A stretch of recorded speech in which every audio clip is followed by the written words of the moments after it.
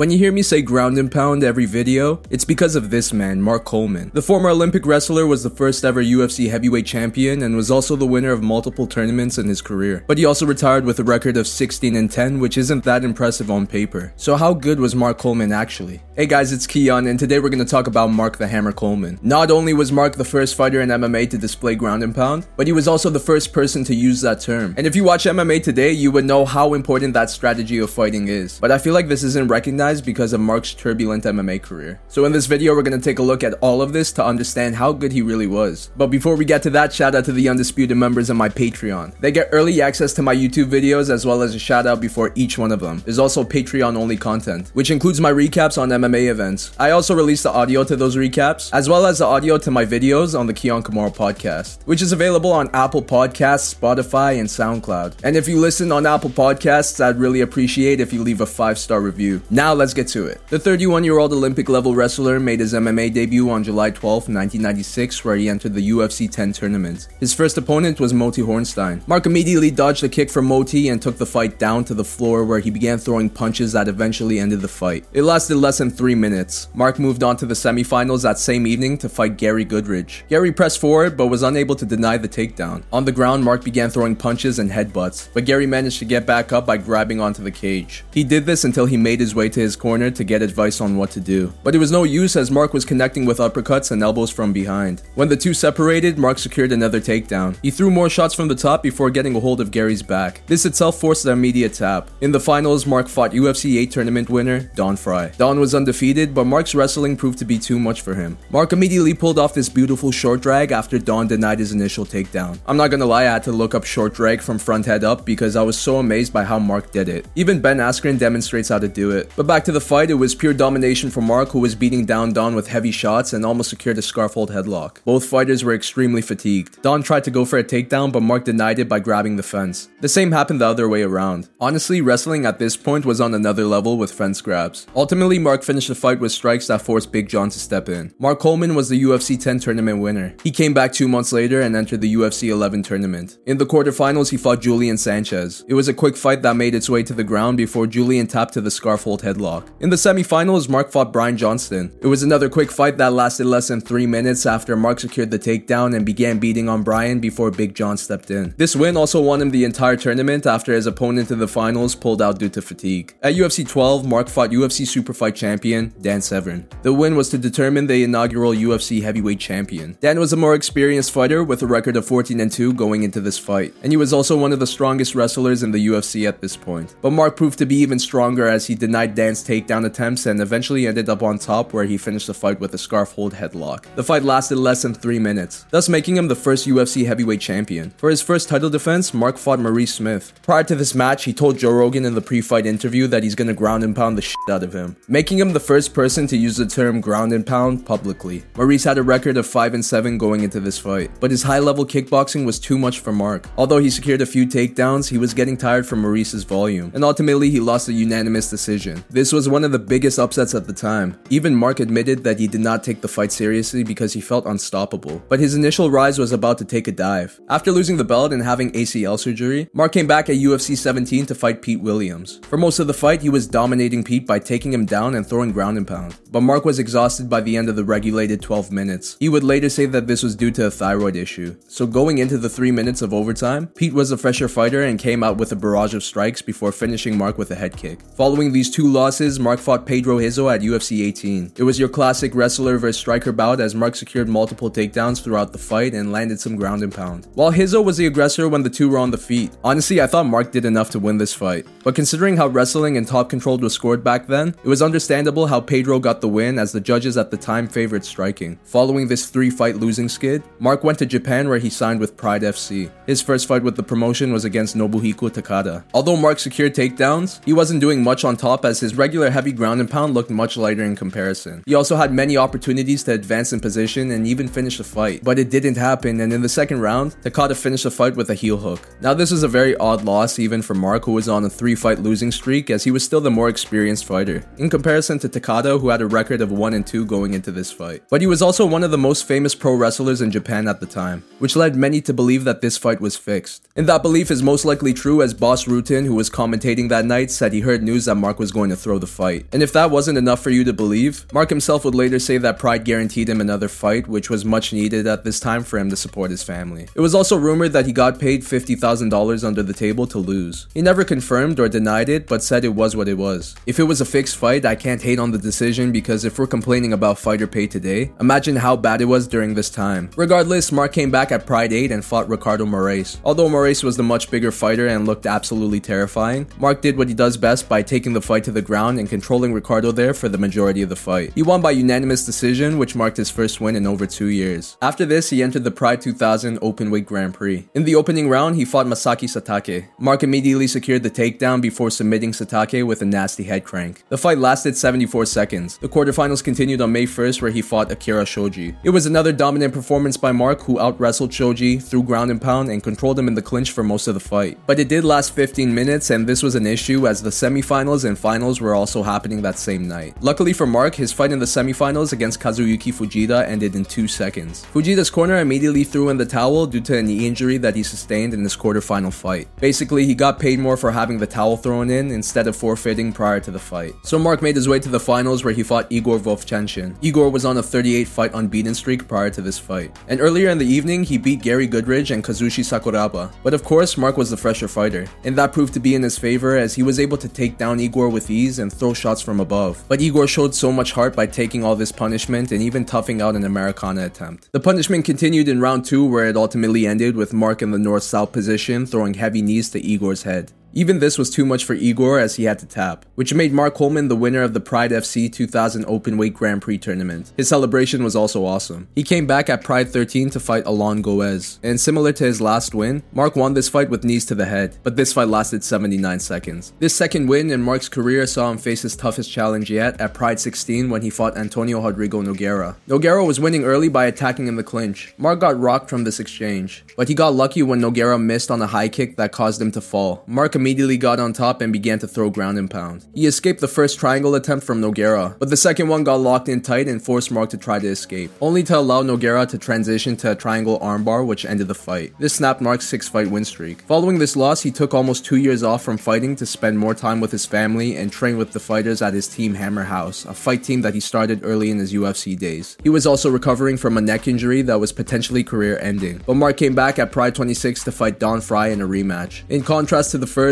this fight lasted the entire 15-minute duration, but it was still the same dominance from Mark, who out-wrestled Don every round and threw down heavy ground and pound. This performance earned him the unanimous decision. He returned almost a year later to fight Pride heavyweight champion Fedor Emelianenko in the 2004 heavyweight Grand Prix opening round. Mark was aggressive early by securing the takedown, landing ground and pound, and taking Fedor's back where he almost locked in the rear naked choke. Even when Fedor secured a tight guillotine, Mark got out and ate some heavy shots before taking the fight down again. But while off his back, Fedor locked in the armbar that forced a tap. After another year off, Mark came back at Pride 29 to fight Mirko Cro Cop. Mirko denied all of Mark's takedown attempts and picked him apart on the feet before finishing the fight with a bunch of punches and a soccer kick. Following this loss, he came back 8 months later to fight Milko Vuren at Bushido Europe Rotterdam Rumble. The fight ended in under a minute after Mark secured the takedown and locked in the arm triangle choke. He made a quick comeback at Pride 31 where he fought Mauricio Shogun Hua. Although Mark secured the takedown early, Shogun almost locked in a triangle choke and a toe hold. But Mark got out and secured another takedown that dislocated Shogun's elbow in the process. The ref stopped the fight, but a brawl between the two teams ensued after, something Mark would say was due to the heat of the moment and would later apologize to Shogun and his corner, but they did not accept his apology. Mark went on to fight Fedor Emelianenko for a second time at Pride 32, this time with the Pride Heavyweight Championship on the line. Even though this fight lasted longer, it was a dominant performance by Fedor, who denied Mark's takedowns and almost locked in a few guillotine chokes. And overall, he was the aggressor on the feet, but things started to look good in round 2 when Mark finally secured the takedown. He threw some ground and pound before getting caught in an armbar that forced him to tap. This was also his last fight with Pride before they were purchased by the UFC. Prior to making his return with the company, he was inducted to their Hall of Fame. At UFC 93, at the age of 44, he fought Mauricio Shogun Hua for a second time, with the last time Mark fought being over 2 years ago. It was also his debut at 205, but surprisingly, it was a very competitive fight as Mark secured multiple takedowns and connected with some nice shots on the feet. But Shogun retaliated with the same same attacks. By the end of round 1, Mark was exhausted, but he kept pushing and stayed competitive throughout rounds 2 and 3. Had the fight went to the judges, the decision could have went to Mark in my opinion, but with 30 seconds left in the fight, Shogun connected with a flurry of punches that forced the ref to step in. Mark came back 5 months later to fight Stephan Bonnar at UFC 100. He out-wrestled Bonnar for 3 rounds and landed heavy ground and pound throughout the fight to win by unanimous decision. At UFC 109, Mark fought former UFC heavyweight and light heavyweight champion Randy Couture. This was a long-awaited fight as the two were scheduled to fight back at UFC 12. We could only imagine how wild that would have been back in the day. But this match was still historical as it was the first and only between two UFC Hall of Famers. Mark was 45 and Randy was 46, and it was Randy who was the aggressor on the feet before he took the fight down and secured the rear naked choke in round 2. After this loss, Mark was released from the UFC, and 3 years later at the age of 48, he officially retired from competing in MMA. So after going 16-10 in a career that saw him win the first ever UFC heavyweight championship, as well as the UFC 10, UFC 11, and Pride 2000 Grand Prix tournaments, how good was Mark Coleman actually? So I've done a lot of videos on different fighters, and I could truly say that giving a rating on Mark Coleman's career was one of the more difficult ones to do. First off, a record of 16-10 does not look good on paper, but in his first 16 fights, 3 of those were controversial. The Pedro Hizo fight should have been a win. His loss to Nobuhiko Takada is widely seen as fixed. And I would also take away his win against Kazuyuki Fujita as the towel was thrown in immediately. So if we re-look at his record, it would be 12 wins, 2 losses, and 2 no contests, which is really impressive, especially when we consider how late Mark began his MMA career. But what I found to be more impressive was how he did this purely as a wrestler. I'll admit that Mark was not well-rounded, and his gas tank wasn't the greatest. But we also have to consider that this was in the early days of the sport when fighters didn't train as effectively as today. And with Team Hammerhouse being wrestling predominant, it was no wonder that there wasn't much growth in his striking or submission defense. And the way these fighters trained back then put so much wear and tear on their bodies and led to many injuries, something that Mark's career was plagued with. And with many wrestlers who are injury prone, they lose so much power and speed, which is crucial to their attacks. This led to Mark sitting on the sidelines to not only heal up, but to also be a father and a coach to his guys at Team Hammerhouse. So his commitment to fighting wasn't as strong as it was when he started. I mean, fighting Fedor Emelianenko after a year-long layoff is wild, but even with all these things going against his MMA career, I still want to give it a 9 out of 10. And most of this is due to his impact on the sport. He is the creator of the ground and pound, a fighting strategy that every fighter in MMA has to be well versed in. And it's also a term that I use in every video.